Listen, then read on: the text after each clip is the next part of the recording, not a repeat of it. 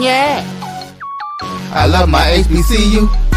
And boy, I love it, love it. I love it, love it. I love my HBCU. And man, I hope my team they won one. Yeah. I hope my team they won one. Yeah. Man, I hope my team they won one. I hope my team they won one. Yeah. I tune into the HBCU Sports Lab to see if my team won or lost. If they lost, I'm quiet as a mouse. But if they won, keep tab. I'ma do the dab, yeah.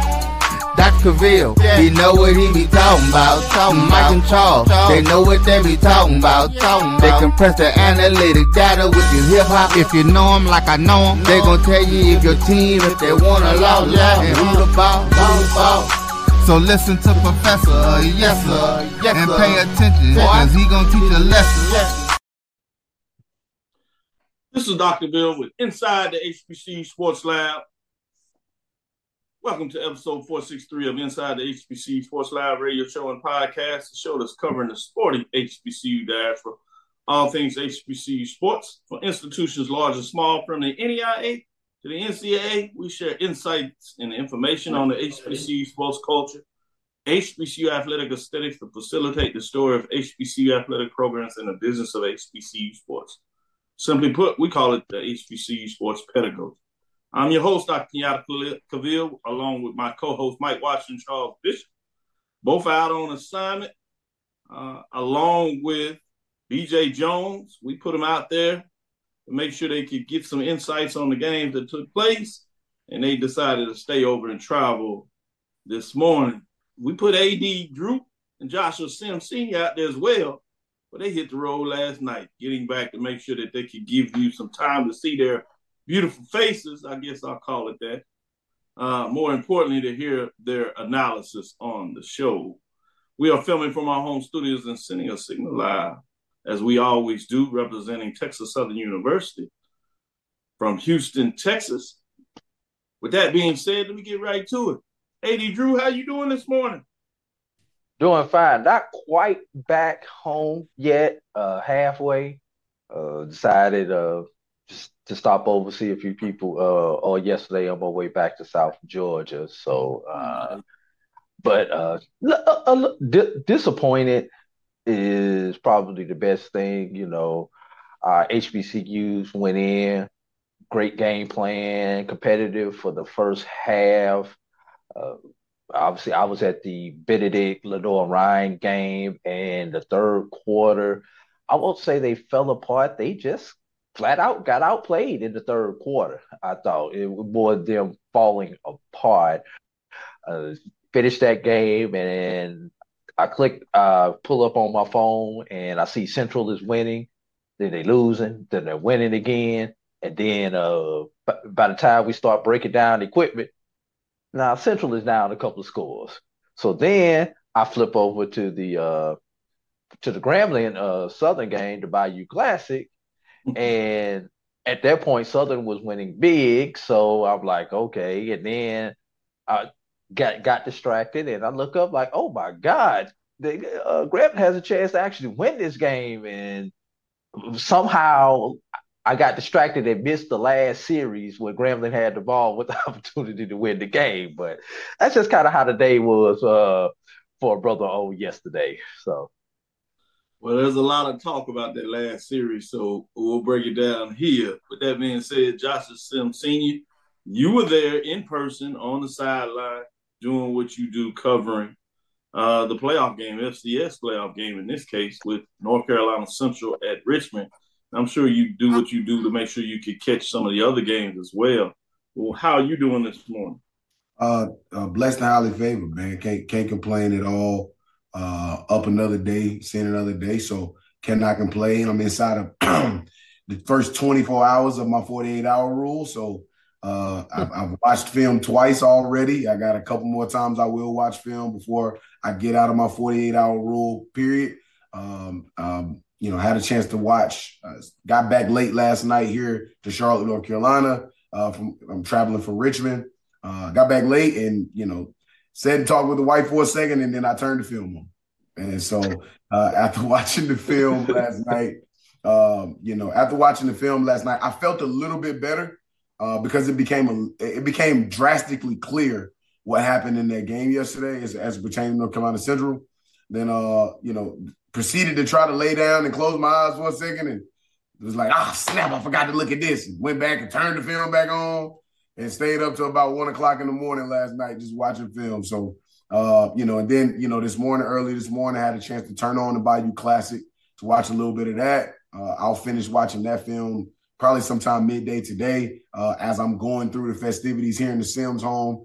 It is holiday decoration day in the Sims home today. So I got to get in that garage and open up them boxes and pull that tree, go get the tree and all the other stuff, all the pomp and circumstance, all the stuff that as fathers and husbands, we really don't want to do, but we do it because it puts a smile on our family's faces. So it's that day for me. So I'll try to do that and keep the phone nearby, watch some film, and then I'll finally get to that Benedict and Lenore Ryan film between tonight and tomorrow and get a chance to watch that game and see what happened in that game. And then it's SWAC championship week, baby. So Tallahassee getting ready to be on fire this week. I'm looking forward to that. Looking forward to breaking down a little bit more of that to see what can be expected in that game. But all in all, Dr. Cavil, man, blessed and highly favored, man.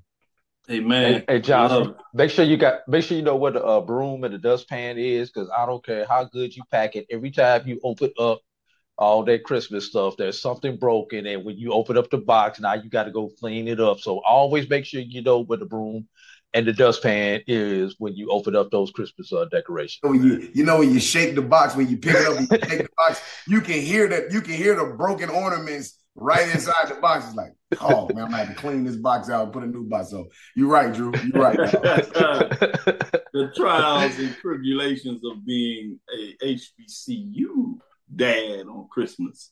Absolutely. So Thursday, I had Brian and AD join us on Thanksgiving. Man, it was bountiful for me to see those brothers show me love and get in there. As my family was traveling, so it was one of the first times in a while at Thanksgiving I got to sit down and really be thankful for what I have in terms of friends, colleagues, family, particularly in this HBCU diaspora space, what that looked like. So, but in the mix of that, we got a chance to not only do our analysis, one on the Turkey Day Classic, which we'll get into because it had just concluded. But then we also had a chance to break down the other 3 games that we were going to do, which was the Bayou Classic and obviously the Division II playoffs with Benedict College that AD Drew opened up with and was actually participant in covering that as an analyst and play-by-play in terms of what he did. Great job. I got a chance to listen to that, AD Drew, both from Roy's side in terms of broadcasting and what y'all did in the booth. With that being said, obviously I got a chance to make sure I watched the North Carolina Central game as well as the Bayou. But with all that said, we went through a food series throughout the show. Oh, man. Fried turkey, baked turkey, all those good things. Man. Sides and stuff. Yeah, you missed it. We'll find a way to do that again, maybe around Christmas to kind of see what's different. But to kind of open things up, because you blessed us to kind of get inside the house, I can say the same thing. Yesterday, I went out and got a Christmas tree.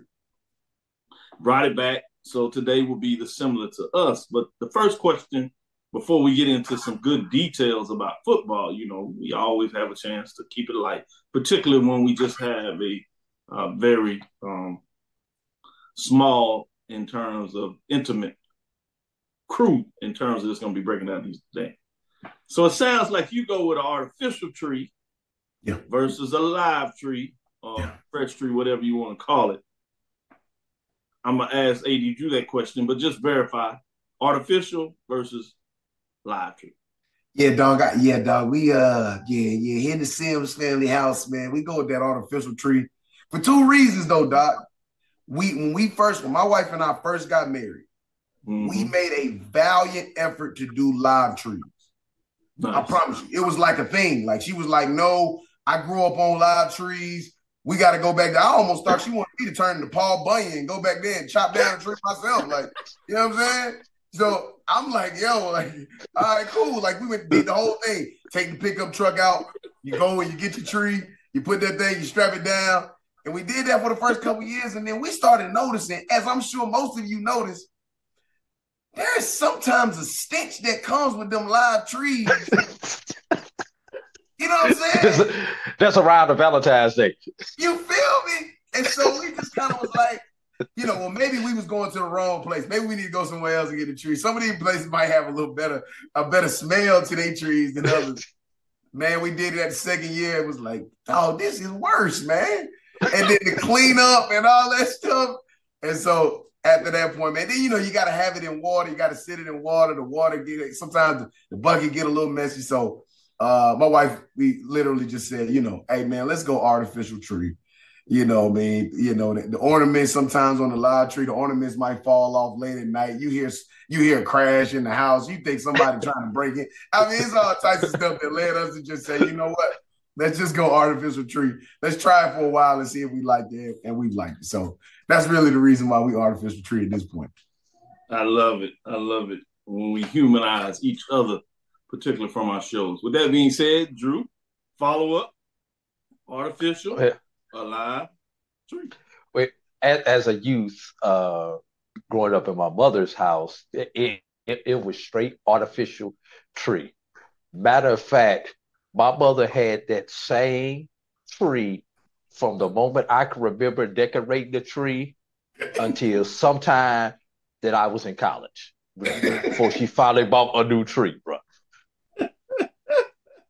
And I think that we still on tree number 2 in my mother's house. I haven't actually been in my mother's house over the Christmas holidays in a while, but yeah, I think she still has that second tree. So 2 trees that I know of in 51 years. We're gonna leave that right there. But I grew up parents separated when I was very young. My father remarried, and his wife, my stepmother, did not believe in artificial trees. You're talking about somebody who still made pancakes from flour and buttermilk, homemade biscuits from scratch. I hate to say it, when I wanted a home cooked meal when I was in college, breakfast. Oh, that was the house for breakfast.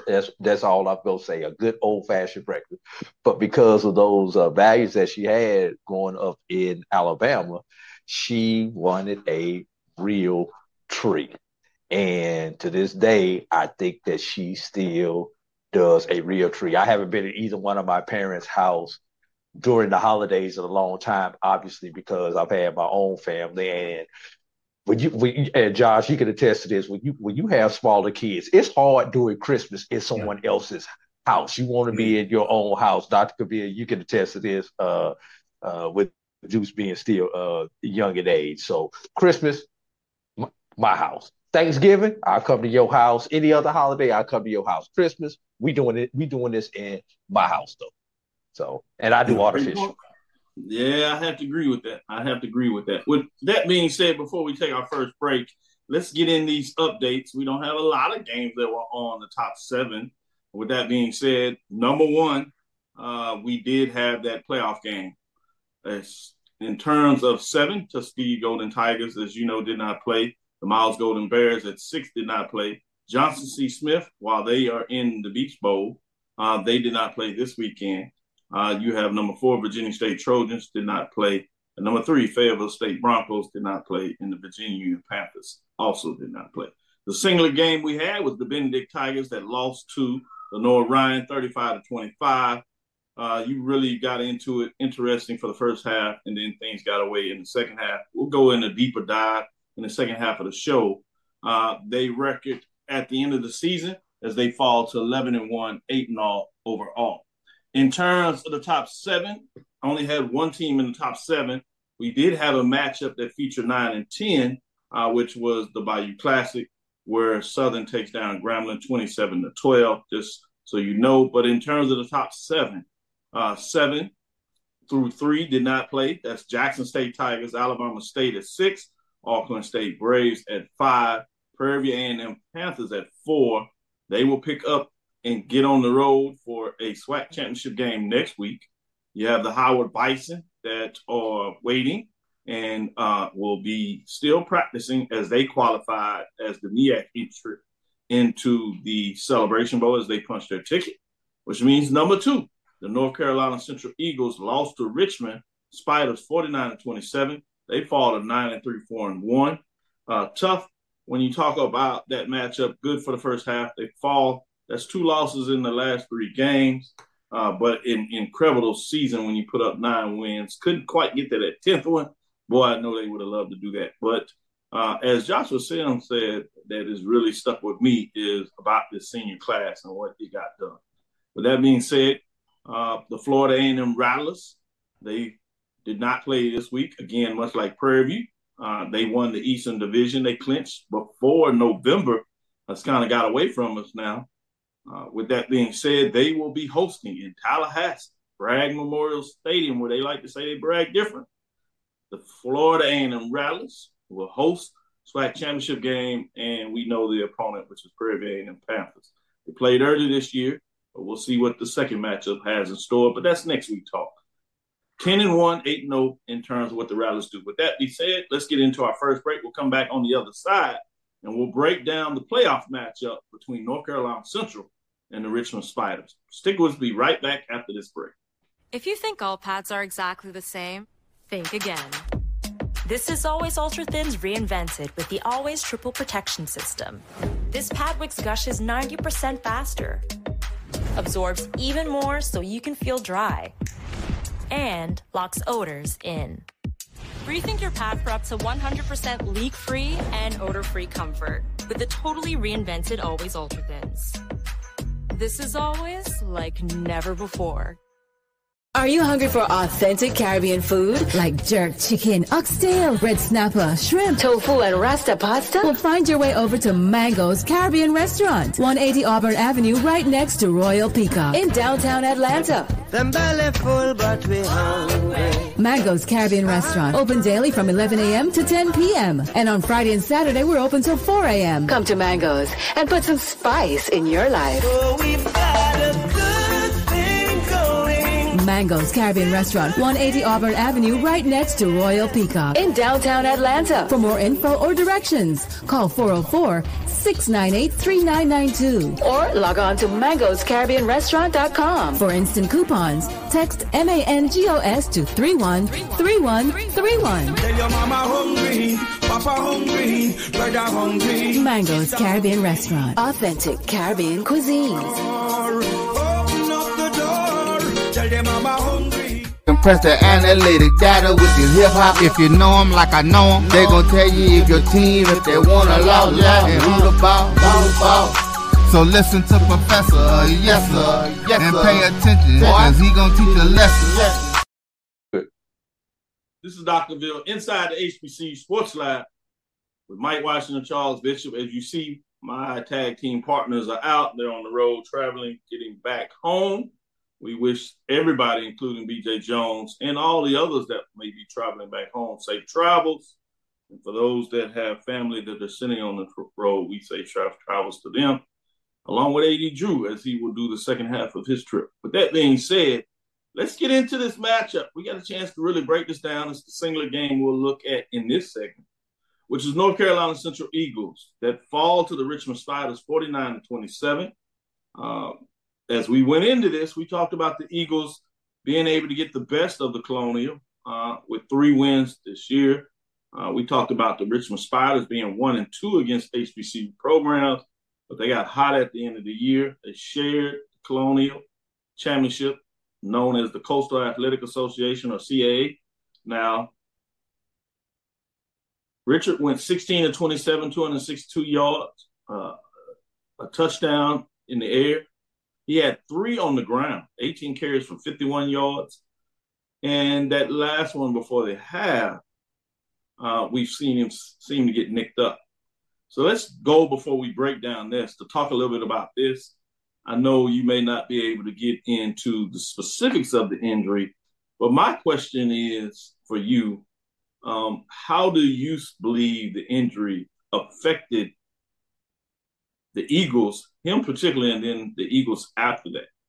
He was able to get back in the game, so I do want to make sure that that is stated, which is obvious to everybody. But in terms of breaking down the film, watching it live, I had a little concern He came back and played relatively well, but it didn't seem quite like himself. So I wanted to get your perspective of how he was after he tweaked or created, at least a slight injury that he was able to get back in the game and play. Well, it was night and day. It was night and day. Truth be told, man, you look at what happened from a productivity standpoint after that point. And for those who are listening who don't know how complementary football, I talk about it all the time, complementary football. The offense has an effect on the defense. The defense has an effect on the offense. They both have an effect on special teams, and special teams has an effect on all of them. That's complementary football. When you have a person your offensive productivity is over 80% is weighed on one person, right? And I talked about this multiple times, Doc, and you've heard me talk about it on HBCU Nightly here in the lab. I talk about the fact that this is why he's the most dynamic dual threat quarterback in all of college football, because of the level of offensive productivity that he requires, that he adheres to. And so when you look at that and you look at him going down in score while scoring a touchdown, nonetheless, I mean, this injury happens while scoring a touchdown. Somebody from Richmond's team runs in while he's trying to score a touchdown and goes low on him toward his ankle, which should have been a personal foul. And then he lands very, very awkwardly. And from the moment we all see him, I'm talking about inside the stadium, we all look and see he lands awkwardly. And we all become concerned. Everybody become concerned. Everybody, whether it's the offensive coordinator, defensive coordinator, position coach, the person at the managers, everybody that is there becomes concerned, because you can see, we all saw how really bad he landed. And without getting into detail about what the actual injury ended up being, you see a completely different shift in how we have to call plays, how we have to make decisions, what we have to do in those situations. We roll Walker Harris out, who will be the guy next year going forward. But we roll Walker Harris out in a very situation like we did against Howard. You roll him out there for one series, first down, you have a run play, get some positive yards. Second down, you throw the ball, ball gets batted down, almost intercepted. Third down, you throw an out route that was there, but just a little bit off on timing, and you punt. These are the small details of what happens in a game with an offense who was basically looking virtually unstoppable up until that injury with Davies. I mean, they could not stop North Carolina Central. Plus, you got to think about it, the situation, and I know we're going to talk about it, but the situation that put North Carolina Central in a situation where you score inside of 3 plays is because Richmond goes for a fake punt. North Carolina Central stops the fake punt, and in 3 plays, they punch it in the end zone with a short field. So you look at all of those factors, that offense was looking virtually unstoppable up until that injury. You have that injury, it completely changes how you have to call plays, because as a play caller, when you know that maybe the things that you would like to do, you're no longer actually able to do those things because one part of the threat of this player is not necessarily there anymore, it changes it. But you have to give kudos to this young warrior, man. This young man is a gladiator, man. To walk back into that game and finish that game and go out on his shield is what I want to make sure we commend about this young brother. Is because there was no way in the world he was going to let his teammates down yesterday and not play in this game. And so when you look at the overall semblance of the game and how it affects, you come out the second half, still banged up, have a 3 and out. I mean, it totally drastically changed the trajectory of this game. That injury does not happen, which was a preventable injury. He was walking into the end zone. One of the Richmond players goes low. For those of y'all who don't have a chance, go watch Raekwon Smith. If you have it on Twitter, go to Raekwon Smith's Twitter, and you'll see the footage live and in living color from the front part of the end zone. And you'll see he's going into the end zone, walking into the end zone, and one of the Richmond players goes low at his ankles. He lands awkwardly, and the entire game changes from that point going forward. Before I go to you, AD Drew, to get your analysis, and like I said, we'll go back and forth. We got a little time to get into this matchup, specific plays. You talk about Walker, and this is not an indictment on him because he didn't get the full snaps during the week, which is a total different quarterback as we saw what he was able to do against Mississippi Valley earlier this year. when he got the lion's share of the snaps in terms of that week due to a slight injury in regards to Richard at that time. But when he came in the quick 3 and out, it was fortunate that he didn't get a touchdown. It could have been a pick 6. But they end up getting the ball back in enough time to score before the half. Crucial defense. Couldn't quite get off the field. The 4th down snap would have been too far, I think, for them to even kick a field goal. They probably would have tried it. So that was there. And then they scored on the 3rd down and go essentially to take to go in 1 score down, which gave them some momentum in terms of what that looks like. I thought that was a huge series because if you don't have the injury, Rich is in there. Well, they may not have scored, but it's hard to think that they would have went 3 and out, which means you're taking that time off the clock, which is a whole different game when you go in up 2 scores, a fully healthy quarterback. So it's fascinating when you get into the X's O's and watch films about a game. And sometimes if you just look at the box score, you see one thing. And that's not to say that you can't glean some stuff from the box scores. But it is necessary when we get a chance to break down and talk to those that support us in terms of watching the show, fans, or those that are just in football that may not have, for whatever reason, the chance to see it. And all they were doing was supporting and watching the score, and things didn't go right. So with that being said, it's fascinating when you see that kind of stuff. Let me go to you, Drew, before I come back to Joshua and get some follow-up with that. In terms of the totality of the game, was 506 in terms of total yards, 330. That's one of the reasons I like to be at the game, because I would have been able to get the halftime stats, which gives you a framework of the 2 halves, which, unless you can get the total stats, you don't necessarily get the halftime stats. With that being said, AD Drew, what were your thoughts in terms of the game? As you said, there were different parts where you got to get in there and see different things. What were you seeing as you watched the game? Well, obviously, I did not actually get a chance to start viewing the game until the second half, and haven't had a chance to watch the game in its totality yet. So Josh on here telling me that Richard got hurt in the first half now explains what I saw in the second half and why I saw it.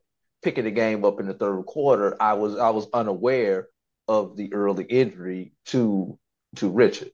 Now, but I do have a question, and I don't want to do this game a disservice because I have not really watched this game, studied this game, and have done no more than look at a box score and the play-by-play that's available online. So, Josh, I have to ask you this, especially as a former football player. Obviously, we know the warrior that Richard is, wanted to get back out there and play. But would that have been one of those games, despite how good he is, to possibly, okay, you're too hurt where you're now hurting the team instead of helping the team with your presence out there and letting the backup take the lion's share of the snaps in that case, and real bullets firing at you? How tough is it to make that decision on the fly? Because this man got you here. You would not be here without this man. But he may be hurting us at this point in time in the game. So, Josh, I'll open it up and let you comment on that. Yeah, Drew, man, that's a hell of a question, man. Yeah. And I ain't even gonna lie to you. That is literally as I was assessing the film, and for those of y'all, I say this all the time. I watch film and watch the game as if I'm still on the sidelines coaching. Right? It's not even a passion for me as much as it is. It almost feels like a natural component of like the human being that I am. And I see things when I watch film and when I'm watching the game in real time. I see things that is sometimes almost like a sixth sense for me. I can see it happening in real time. And then a lot of times before it happens, I'm able to see it exactly. And then after seeing it happen in real time, I'm able to literally, my brain automatically goes back to what I saw in real time when I watched the film. And and one of the only things I can always do when I sit down and watch the film is go, oh. And I want to make sure I preface this statement because I love this program and I love that young man, and I'm going to obviously continue to support him, this program, and everything. And because I've been in them moments before, both as a player and a coach, I know how difficult it is to make this decision in that moment. It is darn near impossible. I'm always likening football to boxing, where you have a guy and you're like, man, he is the reason why we the heavyweight champion of the world. And he's facing an opponent right now. Something happened in the middle of the fight. He might have gotten stung, body shot, jab, just hit him the wrong way. Something happened to the team. You just don't know. And as a trainer, you kind of like, do I throw in the towel, or do I let this young man go out on his shield? And so in that moment, it is so easy for me to say, Drew, after having seen the game in real life, after having watched the film multiple times, it would be so easy for me to say, man, we should have rolled 3 out there for the second half. Promise you, man. For those that don't know, your coordinators and your position coaches that are up in the booth, they come down at halftime. They come down from out of the booth at halftime. You have enough time in that time for you to be able to say, okay, we got to make this adjustment. Let's go here. How do you do that to the greatest player that's ever put on this maroon and gray? How do you do that to not even arguably at this point? Not even arguably. This kid, this young man, in the 4 years he's been in North Carolina Central, has accomplished more than any other quarterback we've seen run out of that tunnel in the history of North Carolina Central football since we've been playing football since the 1920s. How do you, as Trey Oliver, as Matt Leone, as his position coaches, as the athletic director, as a liaison, because ultimately I'm a liaison and I'm standing right there. How do I go to him and say, Coach, you need to run out 3? How? And what's the crazy part, Drew, is it was in the back of everybody's mind. It was in the back of every person's mind, whether they articulated it or said it or anything. It was in the back of everybody. He had accomplished enough in that first half for us to not even have to have no conversations. Yeah. Maybe Walker can manage the game, the rest of the game, and we end up now we having a conversation today about what I know about Walker Harris is HBCU world, you're going to have a problem these next 2 years. I walked up to that young man last night before we walked off the stadium, and in imaginary, I handed him the keys to the Ferrari. And I told Walker yesterday and gave him a hug, and I said, you have the keys to the Ferrari. You bring it back with a full tank of gas, vacuumed out, with no blemishes, no scratches on this vehicle. You are in control of this Ferrari now. And he understood the assignment. Nice. But was yesterday the time for us to give him a test drive on the Ferrari? Hold on, Drew. I'm going to give you a chance to call it back in the second part of this because I know we're getting ready to get into this break because we're up on it. But I do want to talk about Devin Smith, who had a huge game and came to play. And so as we analyze some of the other stuff, I think it's fair, but I do want to highlight Devin Smith. 6 receptions for 202 yards and a touchdown. A big play that got him on the board in terms of that tip pass and then run for a touchdown. Beautiful play in that. But he played well all that game. So talk a little bit about Devin Smith, what makes him special, and the excitement you've seen with him having one of his better games in the playoffs. Like, I've known this kid since he was 11 years old. I met this young man when he was in the 6th grade. He was 11, getting ready to turn 12. So I've known this young man his darn near more than half of his life. And this is the type of young man he is. And I'm going to keep it real. He really had 2 touchdowns yesterday. He broke one all the way, half his body in the end zone. Ref say he's short at the half-yard mark. I looked at the replay, and it was clear that he got in. I was frustrated. I say, here we go with these kind of calls. It's crazy, man. It was crazy. But that was – I expected him to step up in moments like that. And that was a sweet play when he cut across there and got that catch, did the move and fought, and then got, as we see it, got into the end zone. They marked that. Got goals. But he's that type of young man. I expect that. And he's back. That entire receiving corps is back next year, led by Devin Smith, who was first team All-MEAC this year. They all back next year with a pocket. Last question I have for you. I know you had to get to your family, and we promised we'd get you there. Drew and I will take it from there, and then I'll allow Drew to really get in his comments because I know he wants to provide a framework that was different there. Last thing I want to talk about is a little bit about the defense. Yeah. And I just want to see what your thoughts in terms of this was. As I've started to notice that this is a talent defense. They play in a different style. They're a little lean in terms of what they're on the front. So they're quick and fast. They make plays. Oftentimes they're really good about getting off tackles and making those plays. But they seem to play better from being in front. Then you have to ask them to make plays when things may not be going in their way in terms of the team leading. What is your synopsis of this team and where they may be going to take the next step to be a better defense? Because I won't say they're not a championship defense. Hell, they won a championship last year, right? They were. We don't do co-championships in the MEAC, but they had the same record as Howard. They lost that matchup, so you have same records in terms of a championship level defense in the conference this year. Made it to the playoffs. What are your thoughts on that? And I mean, everybody knows this. Well, I gotta stop saying that everybody knows this. I think we know this. The contingent of people who understand this game of football is there's such thing in football, specifically on the defensive side, called attrition. There's a finite number, and I talked about this before. There's a finite number of plays or series that a defense can be able to play and acquiesce at before, like, it doesn't matter. The offense is just going to be a little bit too overwhelming on that. For some defenses, it's opposite attrition, right? Like, they start off so slow that they never put themselves in a position to be able to get to that point of, like, finite attrition.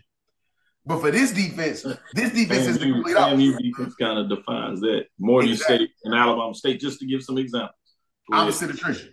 So for North Carolina Central, this defense normally always comes out fast and strong, and that's because in most situations our offense is clicking. Outside of the Campbell game and the UCLA game, offense is always clicking to get going, and so we are in a lot of situations we're ahead. And it is as a defensive minded coach or a defensive coordinator or defense in general, it is easier to make play calls and really pin your ears back, situational defensive play calls. It is much easier to do it like that. And then field position obviously plays a role into that as well.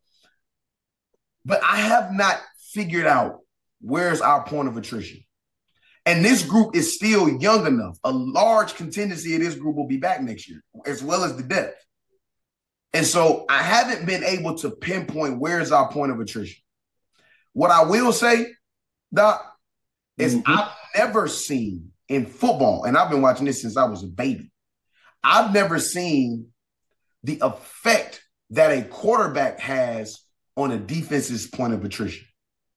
I've never seen, like, all jokes aside, you can see a resemblance of when something happens with the offensive productivity ran through by Davius Richard, its effect on the defense's point of attrition. I've never seen that ever. And that's something to monitor for all programs going forward, because somebody else's program going to have them an all-world, program-defining quarterback at some point as well, too. And so I don't know. I've never seen that before. Davies go down, the defensive attrition started to happen. A couple injuries start happening. You like, it didn't start happening until, and I start seeing it. And I guess for me, it goes back to that sixth sense. I started like, I see this and something is happening, but I don't want to say it. I don't want to put it out there into the universe or into the world, but man, this defense was really good. It is fluent. It is a different style defense. And shout out to Coach Courtney Cord, who's a big brother of mine, man, our defensive coordinator, who I think is going to be considered for some head coaching spots as we get to this carousel this offseason. But man, they're young, man, and they got a lot of these guys coming back next year. And I'm hoping that this defense will continue to be as aggressive as they were, get back healthy, and be able to take care of business next year as they did for the majority of this season. Christmas ornaments as you decorate the tree. Do you have HBCU ornaments on your tree? Absolutely. You know, I got an eagle and I got an NCCU, big old NCCU bowl. Like it's big old NCCU bowl. Yeah, it's maroon. It's a beautiful ornament, man. Drew, do you have projects HBCU ornaments on your tree? I do have a fan view and a Tuskegee ornament. I was going to ask Josh, how many of those old art projects do you have hanging up on the tree also? Listen, I have a first grade. I officially have a first grader in my home. All right. So because I have a first grader in my home, everything turns into an art project or something to be able to turn. So I definitely got some old project stuff that we have up there. It's just art project stuff you just made up. And you ask, y'all know this. You ask them, well, what is it? Well, it's a balance between contemporary art and a figurative speech of art. There's a 5-year-old. Right? That's their way of saying it. I don't know. Man, we're going to let you get out of here. Happy birthday, Chuck. Let's take our second break. We'll come back on the other side. We'll get into the Alabama State Tuskegee game, which did play this week on Thursday, as I was incorrectly stating when I broke down the games.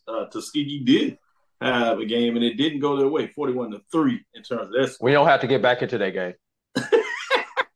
We'll touch on it then in the second half as we let AD Drew come back and give his thoughts in terms of that great question he had.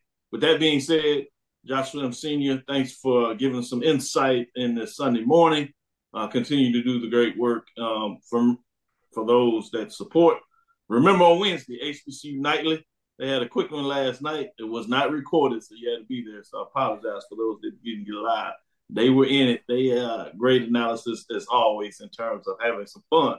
Speaking about HBCU sports. With that being said, stick with us. We'll be right back after this break. As technology continues to bring changes to the world of education, it's time we also reimagine teacher professional development. Gone are the days of one-size-fits-all learning that can only be accessed at a specific time and place. The Stride PD Center is an on-demand library of mobile-friendly courses that allow educators to learn anytime and anywhere. Our dynamic courses provide bite-sized learning and help educators advance their knowledge while also gaining professional development hours. The best professional development plans are those that include a level of flexibility and choice for educators. Whether you're a teacher, school, or district, visit us today to take charge of your learning. The Cavil Group is a Florida-based marketing and training consulting firm. We help businesses communicate to their target audience and engage them in conversation. We also help to expand their audiences, which will ultimately result in growth for those organizations. In addition to being a certified constant contact specialist, my colleagues and I are also certified in John Maxwell Leadership Principles. We use these proven principles to conduct workshops, training, and private coaching sessions for individuals and companies looking to take things to the next level. Contact us to schedule a free consultation. Issues today, don't delay, call Cavil. You're looking for the latest information on Southern University sports, the Southwestern Athletic Conference, and HBCU athletics. There's only one place to go. Tune in to the Carlos Brown Show, exclusively on the Black College Sports Network. It's never too early to plant the seed, to share the tradition, and instill a sense of pride in your HBCU with your little ones. HBCU Pride and Joy Children's Boutique helps you share your school spirit with a wide selection of adorable kids' apparel and accessories officially licensed from your favorite HBCU. Visit hbcupridejoy.com and follow us on all social media at HBCU Pride Joy on Facebook and Twitter. You see, Head & Shoulders has Scalp Shield technology, protects against flakes even between washes. It's never not working. Kind of like us. We're never not working. Number 15? That's my rub. Ooh, nice. Never not working. Never, ever, never, ever not working. Welcome, everybody, to Juneau, Alaska. I don't like this one. Me neither. Let's get out of here. Dandruff protection that's never not working. Head & Shoulders Scalp Shield technology. Compress the analytic data with your hip hop. If you know them like I know them, they gon' tell you if your team, if they wanna loud, and who the ball. So listen to Professor, yes sir, and pay attention, cause he gon' teach a lesson. This is Dr. Cavil with Inside the HBCU Sports Lab, and yeah, it's that time. I see you made the appropriate change. I was wondering what you were waiting on. And we will touch on that a little bit, but we'll say most of this good talk between the Prairie View A&M Panthers and the Florida A&M Rattlers for the SWAC Championship Game 2023, to be exact, to see who clicks the ticket for Atlanta and the Cricket Wireless Celebration Bowl 2023, for that matter. But that being said, I know you wanted to provide an insight of how tough that call is in different ways of an example of where it came out, where you make the call and it works out, and it works out big. Yeah. Well, first of all, if we don't have a 3 and out by Central, in that once the quarterback switch was made with Walker with a almost pick 6 thrown during that process, I think the mindset of the coaches changed. You know, I've been in that situation as a coach, and you know, like I said, this man got you here, but sometimes it's clear that the person who got you there may be hurting you because of a physical limitation that is not their fault at that point in time.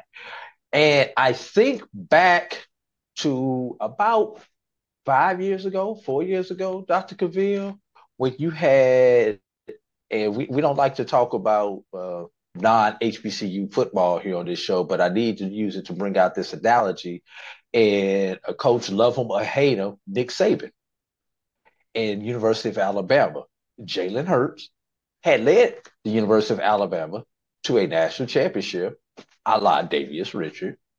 But in the SEC championship game, you know, things were not going right for the University of Alabama, and they were trailing at the half. So what happens? We go from number 2 to number 13, taking over for the University of Alabama, a.k.a. Tua Tagovailoa. And Roy, our producer, loves this because we've seen how he's done as he's gone on to professionals, but he goes and then he wins the national championship the next year with Jalen Hurts as the backup, and then they go on again. And those two, for the next couple of years, for that final year, Hurts becomes Tua's backup. And obviously, we know Hurts left eventually with the program and went on to the University of Oklahoma, and we've seen the success that both of these guys have had on the professional level. But that change can be made with success because the coaches know what they have in a backup, and it's not like this is the first time Walker Harris had ever been out on the field, because he did have a start earlier this year, and he has played a lot. Although mop-up duty and garbage time is a little bit different than a playoff game, but you know, Walker Harris has some type of history, and maybe he just needed a moment to just get loose and get the blood flowing. So I just wanted to throw that out there for people to contemplate. And it's easy on Sunday morning to sit back and say could have, would have, should have, as armchair quarterbacks that we all are on Sunday mornings. Good point. Great points when you talk about that. I also wanted to talk a little bit about this, because we'll give a little touch on the Alabama State Golden Tigers, but we did break that down really well in terms of Thursday. So you can go back and check out the Thursday show if you want to get that breakdown. But I'll give you a chance to give any final thoughts. Before we do that, I know people are concerned with HBCU programs losing into playoffs, whether it's Division II, FCS, Division I, and certainly understand that angst. But I always say some of it's about the numbers in regards to that. There were 8 other playoff games, or 7 other playoff games, 8 total, I should say, at the Division II level for that matter, and certainly FCS. And there were 4 teams that lost. Of those 4 teams that lost, 3 of them were historically white colleges and universities. It's not the same. It's not the same. It's not the same microscope. It's not the same microcosm as our HBCUs are. I'm saying exactly. We focus on HBCUs, but sometimes it's a number game. Just per point I'm making is that there were 3 other teams that lost. They happened to be HWCUs. Now they played other HBCUs. So there's going to be one that wins and one that loses. So if you had as many HBCUs in the playoffs, the percentage changes just because of the pure attrition numbers. You don't have as many HBCUs. You have 21 HBCUs that play football at the FCS Division I level. You know how many FCS programs are out there? 128 total. 128. Exactly. So you're talking about a percentage of the percentage. So those are some things that we have to understand, even though our passion lays in terms of focus on HBCUs. The numbers dictate that you're not going to likely have success just from that perspective, if you would. And here's why the numbers. Levels, you have that as well in terms of those numbers. Go ahead. And here's why the numbers are not in our favor. Because the HBCUs, Dr. Cavil, for lack of a better word, are 1-bid leagues. SIAC typically is a 1-bid league. CIAA typically is a 1-bid league.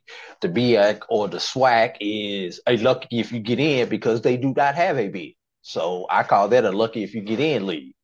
So when you face with that, situation versus a CAA who has 3-4 teams, a Missouri Valley who has 3-4 teams, a Gulf South on the Division II level who has 3 teams, a SAC who has 3 teams, a PSAC who has 3 teams. Yeah, you're absolutely correct. The numbers are going to favor just like when you go and play the lottery, Dr. Cavil, if you buy 1 lottery ticket, your chances of winning are a lot smaller than if you go out and buy 50 lottery tickets. You've increased your chances of winning the lottery. And it's the same thing when it comes to this football. We've only got 1 ticket, whereas our neighbor down the road has multiple tickets. That's all I'm saying. Appreciate it. The other thing, this gives me a chance to lean into the D2 playoffs, where obviously Benedict lost, and we'll break down that game. But since we're talking about it in totality, you have Valdosta State, Delta State. No, they're not HBCUs. Valdosta State, which was 3 in the region, faces Delta State. There was 2 in the region, and you lined this up perfectly when you said the Gulf South Conference. Valdosta State won 38-31. I know everybody's saying like, Cavil, this is HBCU sports. You stick that and focus on that. Guess who's coaching Valdosta State? Tremaine Jackson, HBCU graduate, to be specific, Texas Southern University. And they have made it to the quarterfinals. And they will face off against Lenore Ryan that beat Benedict in terms of that matchup. So with that being said, let's get into that matchup in terms of what you saw. You were there in terms of Lenore Ryan in that matchup. And Benedict was right there in that game, 1 point, 21-19 in terms of what it looked like. Give us your assertion of what took place in that matchup. It was an interesting matchup. Benedict had the ball first to open the game. Don't actually remember who won the coin toss, but one of the factors, and Brian brought this out on, I believe that was Thursday show that we were together, Dr. Cavil, when he says Ryan is 11-0 when they score first. And that was one of the things that I brought out in our pregame show. Pay attention when Benedict getting the ball first. Do they score on this opening drive? And Benedict had the opportunity to score on the opening drive. And I don't think it's reflected in the stats, but the field goal attempt was deflected at the line of scrimmage and thus fell short, which gave Lenoir-Rhyne the ball, and they proceeded to march down the field and score and go up 7-0 on Benedict. Now, what does a championship team do at that point, Dr. Kabir? They're either going to fold or they're going to respond. Yeah, and they answered. They answered with the 87-yard touchdown score to Harden, to Reginald Harden. Lenoir-Rhyne sold out. Blitz sent 8 men, cover 0. Harden made them pay. 87 yards later, he hits pay dirt to bring the score to 7-6. But, and as we pull the highlights up, but what happened on the next play, the one that everyone assumes is going to happen, the PAT, Dr. Kabir. Bad snap on the PAT. And instead of going 5 drill, they actually still tried to kick the ball. The ball is blocked, yada, yada, yada. At that point, you should have just got up 5 drill, just get what you can at that point. So now, Benedict is in the position of chasing points. Important on how the game turned because they are chasing points. Benedict happened to go up again. Let's see. Who scored that? I got to go back and look at it. I'll break it down. I was going to do that in terms of the box score. After the first quarter, Benedict leads 12-7. All right, so Benedict did score next. Let me stop you right there before you keep going.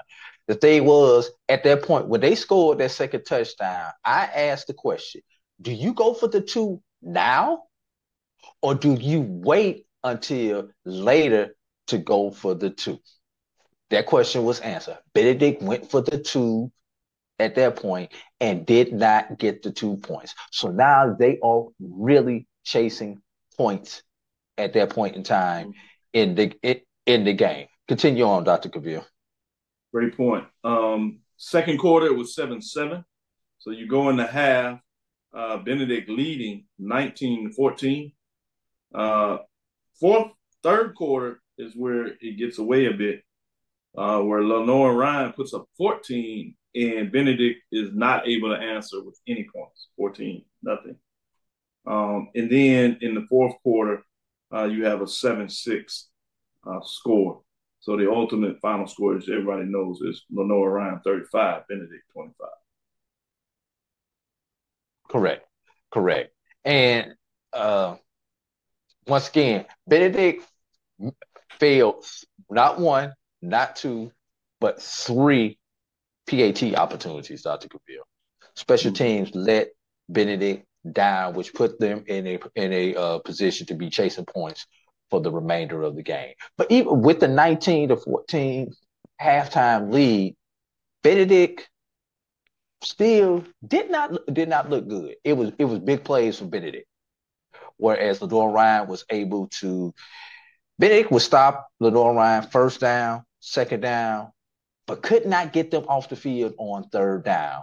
Versus on the other side, where Lenoir-Rhyne was able to get Benedict off the field. I believe at one point in the fourth quarter, Dr. Cavil, Benedict was like 2 of 13 or 2 of 14 on fourth down conversions going into the fourth quarter. On third down conversions going into the fourth quarter, which means your defense is out on the field a lot of times. Where at one point in time, Lenoir-Rhyne was well over 50% on third down, which means they're able to sustain drives. And Lenore Ryan, just like they did last week. Lenore Ryan had 24 first downs. Benedict just 16 in terms of those breakdowns, as you said. Yeah. Lenore Ryan, third quarter, just dominated the third quarter. They only scored 14 points, but it seemed like they scored a heck of a lot more in the third quarter. They got their run game going. When have you ever seen Benedict give up 200 yards to one individual as they did to Dwayne McGee? Gave up 216 yards on the ground to one individual. And last thing, Dr. Cavil, fourth quarter, with Benedict essentially trailing by 3 scores. Let's keep something in mind. And SIAC, I need you to help out our opponents. Benedict has dominated the SIAC over the past 2 years. Dr. Cavil, at no point can you really recall Benedict trailing in the fourth quarter this season when they've had to come from behind to win. The closest thing was Miles. Other than that, Miles. And the close thing was Miles, but they came and took command of that game late in the third quarter, early into the fourth quarter. They did not have to come. Yeah, but remember, they answered that drive. Miles went ahead in the fourth quarter, and they actually scored to go ahead. Right. So they had to come from behind in that game, in the fourth. Right. But I guess my point is that was early in the fourth quarter where they were able to get the lead and then cruise to victory, not having to come behind in the last 4 to 5 minutes of the fourth quarter and get a quote-unquote game-winning drive. So you saw a very uncomfortable Benedict offense in those last couple of possessions taking much time because they had not had those live bullets playing under that type of pressure, trying to get not 1, but 2 scores. And they were, honestly, Dr. Cavil, they were moving the ball like they had the lead, getting one of those 3 scores that they needed at that point in time in the game, Dr. Cavil. Yeah, one of the things I also notice in these playoff games, sometimes you can be a pure pass team, but you have to have the ability to run. They couldn't really run the ball. They were 30 for 97 yards, just 2.2 average, while Lenore Ryan was able to really be pretty effective in running the ball. 42 attempts for 287 yards. That's 6 an average in terms of total team. Dwayne McGee had 220 yards himself on 21 carries. Did get in the end zone. In terms of being effective with the pass, though, Aeneas Dennis was 17 to 29 for 376 yards. Did have the 4 touchdowns, had an interception. Sean White for Lenore Ryan was 27 to 35, 310 yards, 2 touchdowns, 1 interception. Benedict defense did make some big plays here and there. They had 4 sacks, while Lenore Ryan had 5 sacks in terms of that. So big plays receiving wise was for Benedict. Reginald Hart had 230 yards on 6 receptions, got in the end zone on 3. He had the long of 87. Big play. And Caden High got in there as well and put up 102 yards on 6 receptions with a touchdown, just to give you some analysis there. Lenore Ryan, Kellen Parson had 103 yards on 6 receptions, just to give you some indication of some highlights of some players, particularly in that game.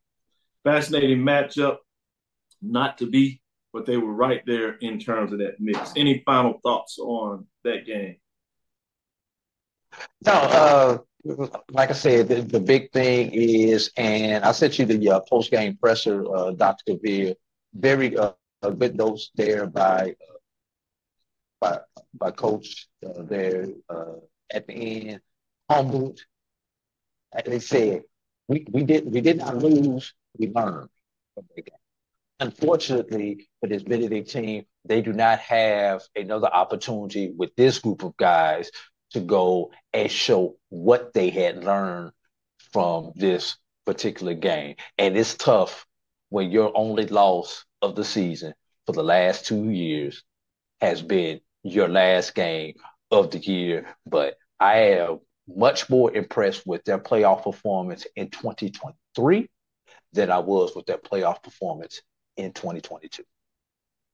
Yeah, it's going to be interesting because it's obviously that Benedict is building something there. One of the things that they had on the D2 football HBCU talk last night, they got into that matchup, is the number of SIAC teams that offer the full 36 scholarships are right after. And the estimation, Benedict is one of them, but there are only maybe 4 or 5, probably 6 at the max, other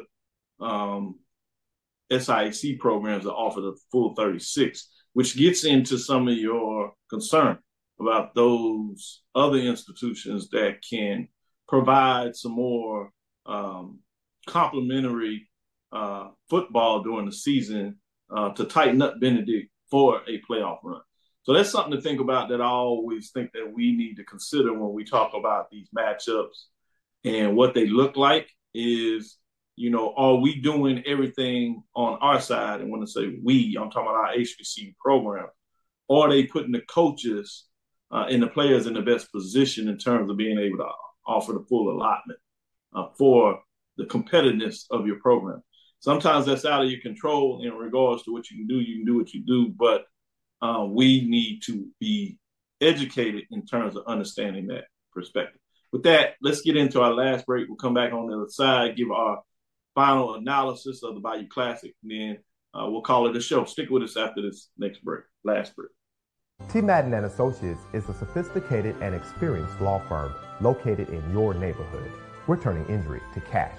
T. Madden and Associates obtained almost $2 million for my injury. They turned my injury to cash. Now, we can't guarantee how much your injury is worth, but we've recovered millions for our clients.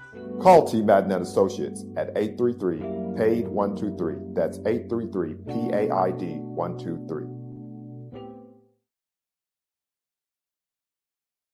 This is Brian Fulford. AD Drew and I are co-hosts of the BCSN Sports Wrap. We talk about all things related to HBCU athletics. From the games, teams, coaches, and fan interest stories, we cover it all. You can find our shows on Facebook at BCSN Sports Wrap, YouTube at MyJBN Online, and everywhere you listen to podcasts like Anchor, Spotify, Google, and Apple Podcasts. You can also find the show on the Jericho Broadcast Network's app.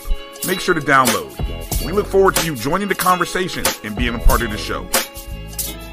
Press the analytic data with your hip hop. If you know them like I know them, they gon' tell you if your team, if they want a lot, and who the ball. So listen to Professor, yes sir, and pay attention, cause he gon' teach a lesson. This is Dr. Bill with Inside the HBCU Sports Live. We're gonna go into our last matchup, the Bayou Classic. It certainly was an entertaining game, if you can't say anything else. It went down to the last play, a 4th and goal. Where ultimately Southern was able to get the stop and hold Grambling out of the end zone and become victorious. They finished the season 6-5, 5-3, while Grambling falls to 5-6, 4-4. Obviously, a lot of the headlines is this was the 50th annual Bayou Classic, and we have the trivia question. And you'll need to find out. If you don't know, I might let AD Drew sneak and tell you that. But we'll give you a chance to kind of answer that yourself. What is the trivia question in terms of the head coach that won his second Bayou Classic, happened to being the acting interim coach? With that being said, a lot of the conversation was Noah Botten getting his first start of the season. He was 13 for 26, 231 yards, 1 touchdown, but a beautiful touchdown that he threw, but a costly interception that really put Grambling, if you would, back in the game after Southern had dominated and was leading 21-7 in terms of that matchup, where it looked like it was over as it went to 27-7 before the vaunted comeback by Grambling, to their credit. With that being said, Miles Crowley it's kind of dipped. He was so hot at the beginning of the year, the Grambling offense, and they haven't been there of late. He continued to struggle in many ways. He was 19 of 30 for just 183 yards, did not have a passing touchdown. and had one costly interception itself. A shout out to Petrie the third, the law student. 4 reception, 118 yards, big 18 yards, big catches in terms of getting it done for Southern. They were also able to run with Rhymes, 18 carries, 103 yards, and got in the end zone twice. I want to shout out Chalk, the fourth, 22 carries for 172 yards and a touchdown as well. With that being said, I kind of give you some of the data points to start there, AD Drew. What direction are you going in terms of your thoughts on this 50th anniversary of the Bayou Classic in New Orleans? This is one where stats do lie, Dr. Cavil. That's the best way of putting this game. Because when you look at the stat sheet for this particular matchup, you wonder how in the hell does Southern win this game? What am I talking about, Dr. Cavil? Grambling, 25 first downs. Southern, 13 first downs. Grambling rushes for 249 yards. Southern only rushes for 86 yards. Grambling with a respectable 183 yards, but when you compare that to 231, that's really not a big margin. Total offense, 432, Grambling, 317. Southern, turnovers were even, one each. Both teams did the sum squad of 0 in the red zone. Southern 2 of 4, Grambling 2 of 5. How does Grambling lose this game? Third down, Grambling 5 of 14, Southern 3 of 10. Grambling gets the only fourth down conversion in the game. There were 1 of 3 where Southern was 0-1. How do you lose this game, Hugh Jackson, when you dominate the stats? So, Dr. Cavil, as much as we love to give you 80 do time of possession, Grambling 35.15 and Southern just 24.45. So great point. As much as we love data analytics on this show, Dr. Cavil, the data is incorrect with our final analysis. Southern had a little bit more, and Coach Terrence Graves, some way, somehow, in this game, he's only been head coach for 2 games, Dr. Cavil. Bro, let me give you advice, Coach Graves. Retire now. You have nowhere to go but down. You're 2-0 on the largest platform, and I don't care what you say about any of the other classes. No disrespect to any other classes. On the largest classic platform that we have out there, you are 2-0, and the only person, here's the answer to your trivia question, everybody, to win both sides of this classic. Brother Graves, get your NIL, get your endorsement deal, whatever you want to do, and live off of this for the rest of your life, my brother. Oh, great point. I love it.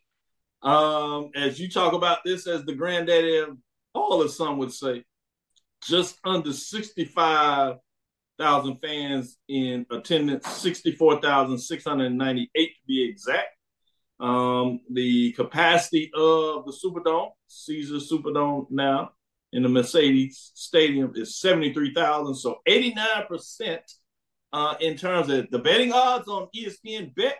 The line was set at Grambling at a minus 1.5. Over and under was 49.5. Guess what the score total was? 49. 27-22. Some people were shaking their heads when Grambling could not get in the game. Like, don't let Brian hear this one.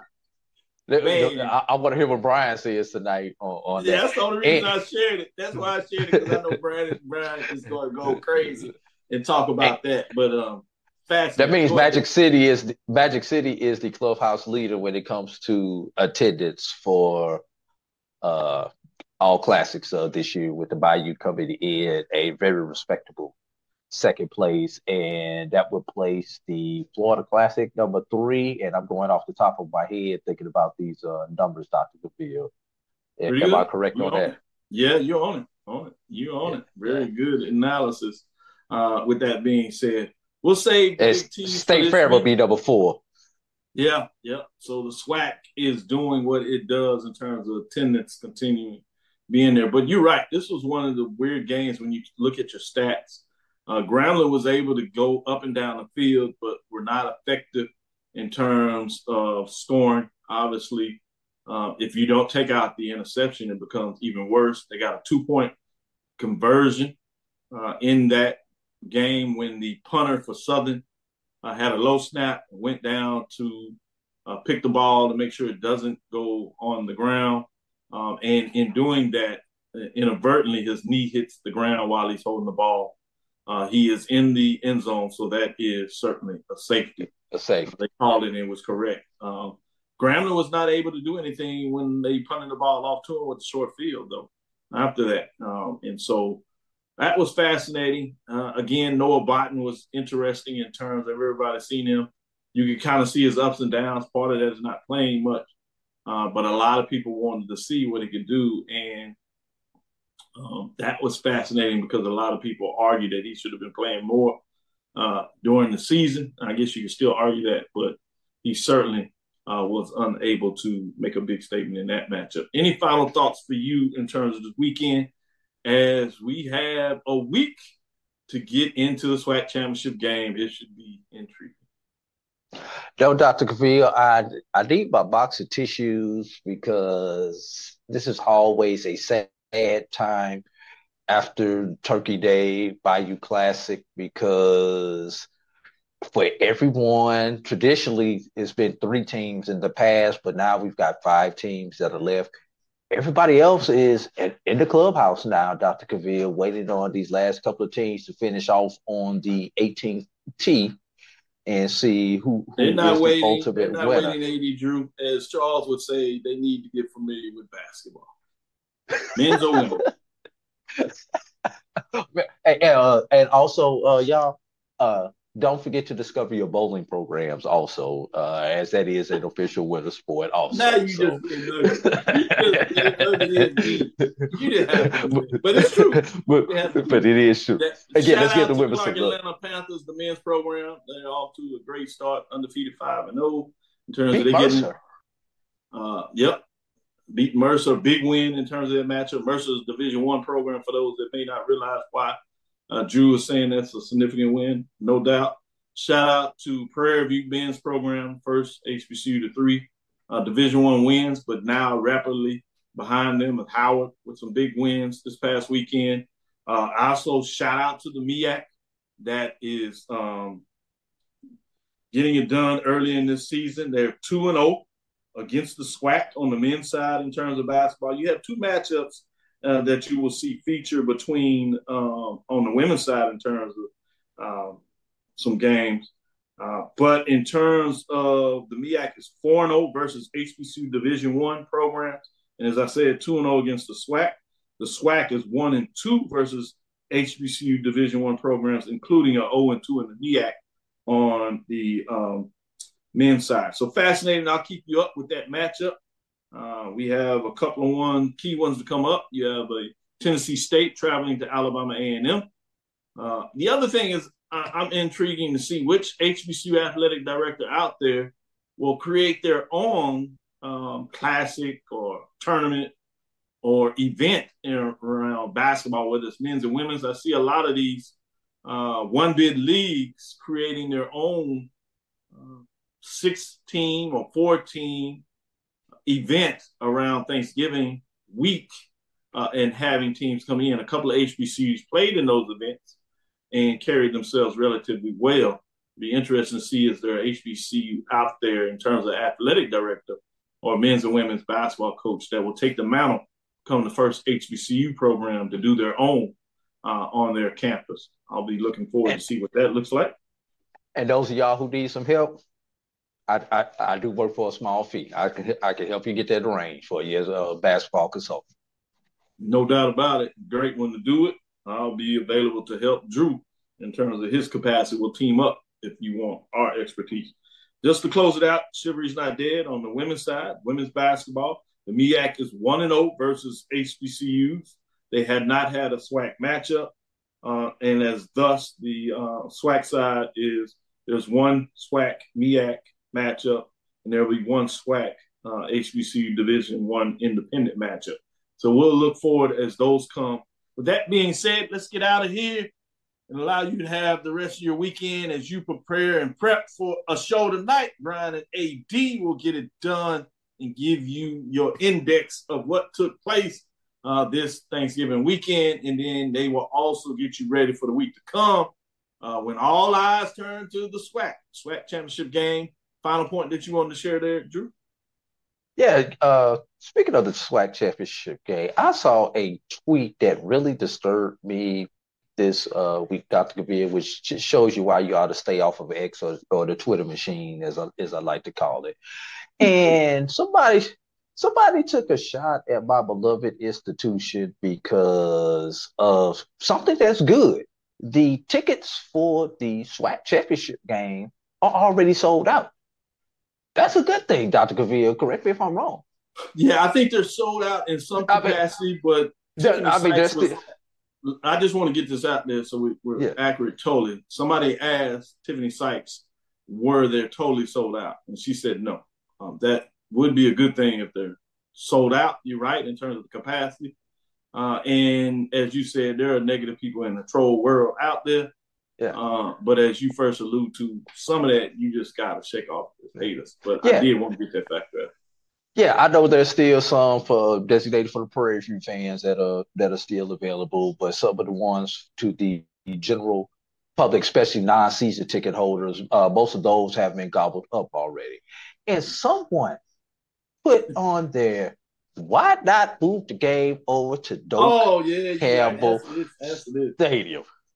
Right. And I almost threw my phone across the room when I read that. Let's think about this. Yeah, that's great. You're taking an event on a historically Black college and university campus, and you want to move it to a non-HBCU campus that you will have to rent, where you will not get your parking revenue, where you will not get concessions revenue, where you will probably not get 100% of the suites. They're going to tax you. They're going to tax you on the suites and all the ancillaries that go along with putting on this event, just to possibly get another maybe 5,000 people into a stadium, Dr. Cavil, maybe 10,000 people, and because it's Tallahassee and it's convenient because there is a FCS program literally across the railroad tracks. The stadiums are about 4 or 5 miles apart from each other. Yeah, in Tallahassee, in Fairview, it is convenient that there's a stadium over there, but trust me, we're not welcome over at that stadium. Not in this capacity. We didn't hear that when the championship game was at Alcorn, did we? Very similar capacities. Correct. Very similar capacities. Fairview is slightly larger than Alcorn's capacity. Obviously, Jackson State is a unicorn in this equation, having the largest, one of the largest stadiums in FCS football. But why y'all want to take it away from us just because we happen to have a stadium on the other side of town? I guess if Prairie View hosts one year, Dr. Cavil, they gonna ask y'all to move the game to the NRG Stadium or something like that, Dr. Cavil. I'm sure they have some person that's out there that will do that, but I'd be the first one to be like, no, you're crazy, don't do it, doesn't make sense. And at the end of the day, you have to chalk it up for those that are ignorant. And I don't mean ignorant in terms of ignorant people, but ignorant of business sense. It does not make dollars. And if it does not make dollars, it does not make sense. Yes, Thank you for listening to the Inside the HBCU Sports Lab.